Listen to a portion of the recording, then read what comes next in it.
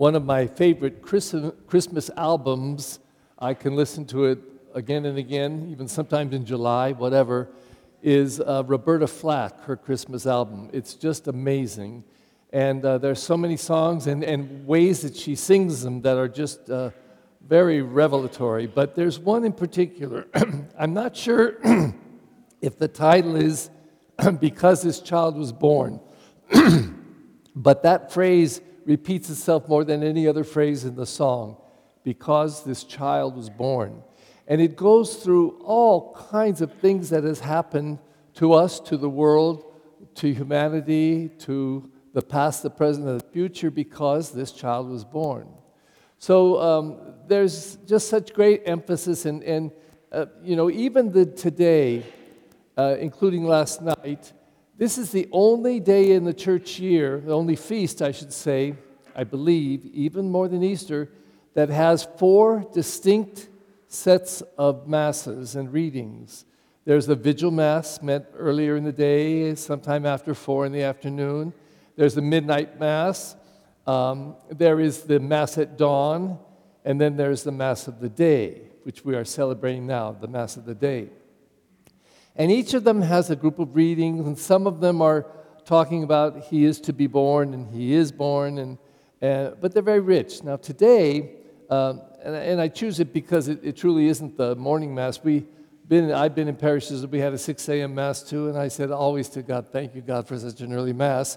But whatever. We don't have an early one like that. And besides, really, 2 Masses during the day, one for English, one for Spanish, simply does it. But the readings for this Mass are just delightful in so many ways. First of all, when we often meet people for the first time, we might say directly to them or about them to someone else, you really have beautiful eyes. And some people, their eyes just stand out. They're green or they're blue or whatever. They're dark chocolate brown, whatever. Sometimes people say, what a beautiful smile. Or even, you have such beautiful teeth. But does anybody ever say, I just love your feet. Your feet are beautiful. Well, this is why I wear sandals, because I have beautiful feet. But not because I think they're beautiful, because the Word of God said it today. How beautiful are the feet of those who preach the good news. And again, it's typical Scripture that can use such imagery and language and storytelling to lift up something and make it very special. To talk about the feet that would carry the person who would go from town to town to preach the good news. And perhaps we could say that about so many other things, our hands and our heart and all kinds of things. But the point is, these scriptures are lifting up our response to this, because this child was born. And when we stop and further reflect, we get today, and as I was saying yesterday, there's only 2 birth stories in the Bible. Not all 4 Gospels have a birth story. There's nothing in Mark. And this John is not a birth story, actually. In fact, it's called the prologue. It's kind of a, before we get into the Gospel, to give the significance of who the Gospel is about, and it's Jesus the Christ. And it deals with who He is in a very special way. But before we get to that, the other 2 Gospels that actually tell the story of the birth, although they tell it very differently, are Matthew and Luke. But John's Gospel, this prologue, has a few one-liners that are just unbelievable. He starts by saying, in the beginning, which, by the way, where else do you hear those 3 words? Genesis, the very first words of the Bible, in the beginning. Well, John connects everything. It says, in the beginning was the Word, and the Word was with God, and the Word was God. And in that prologue, it's a kind of proclamation of who is He? Who is this child? And why is there so much to be said because this child was born? Because this child is the Son of God. And this child always was with God because this child is God. Now, nowhere in the Bible do I think it is said so precisely and so profoundly as in John's prologue.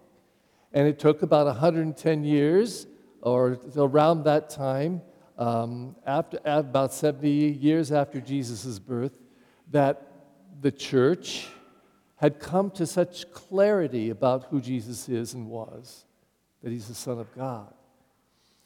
And then it talks beautifully about how this divinity of God,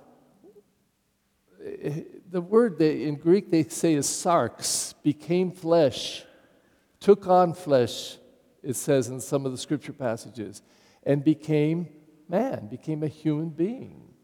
He entered into our humanity. Now, as we continue with the Mass, we do some things all the time, like the priest kisses the altar at the beginning and the end of Mass. I don't know if everybody notices that, but I think most priests do. It's an incredible gesture for me to kiss the table. Why do we kiss tables? But this is the table of the Lord, where we celebrate Christ becoming our food for our lives of the Spirit. And another thing we do is at the end of the preparation of the gifts are brought up, and the priest lifts up the bread, and then he pours wine in the chalice, and if you notice, he takes the little cruet of water and just drops a drop. Now, it's hard to drop a drop. I remember as an altar boy, some priests would put their thumb on and just, they made sure it was a tiny drop. But here's the significance. It says in the opening prayer that God's divinity entered into our humanity.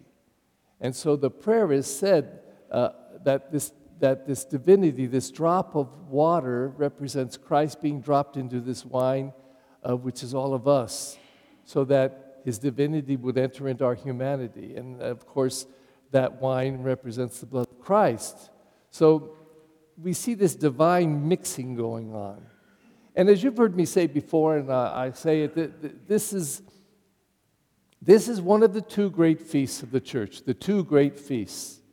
It's the only two times that there's a whole preparatory time and then a celebratory time. For Advent, preparing for Christmas, which is the great feast time. For Lent, preparing for the great feast of Easter.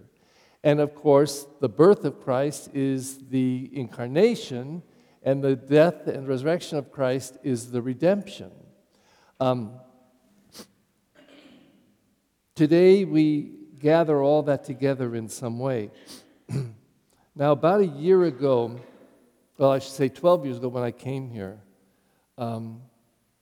I'd been to the parish only once. I came to drop off some priest council materials to one of the priests who was on a committee with me. And so it was the only time I'd ever seen the church. I wasn't aware at the time that the BVM sisters were here, and they taught me also. In fact, my pastor for most of my life had been at this parish too, and Father Bob Gibson also came to St. Charles. So it's a very strange mixing. The beginning of my life and the ending of my life has been wrapped around these two parishes, and so much that has been in common. But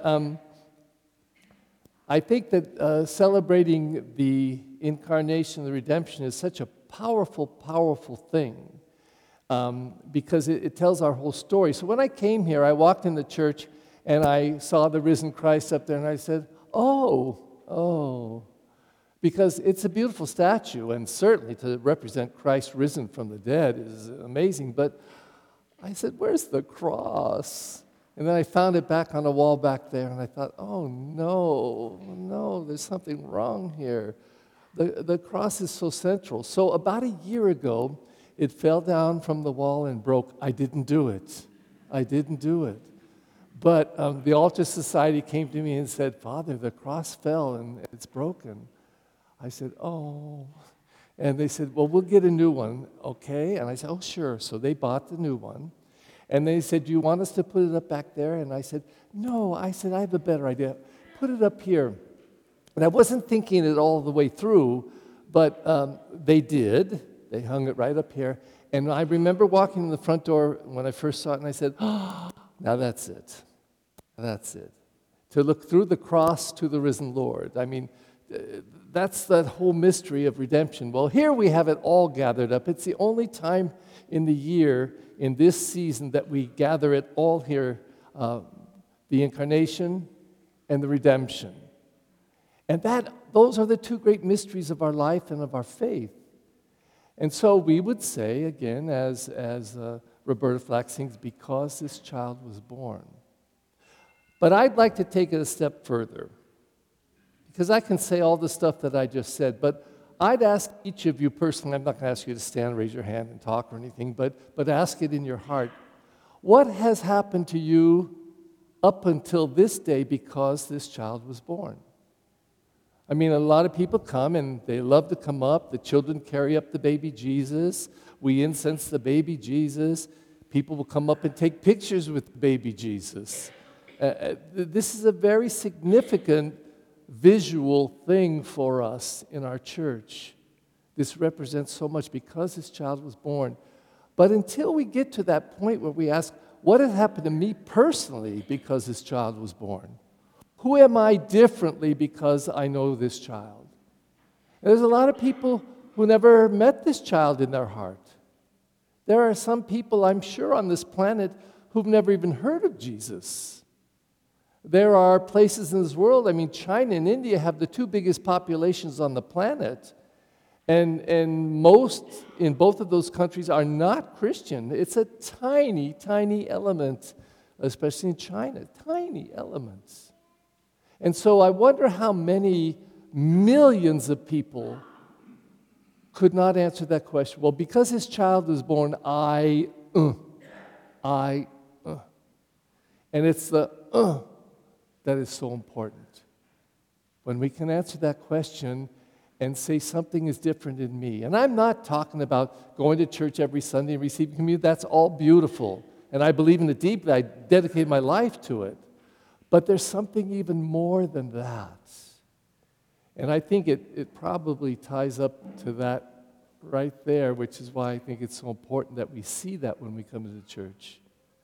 Because we talk about the divine entering into our humanity, and again, you've heard me say it many times, but for me, the most divine and human moment of Jesus' life in his 33 years was there.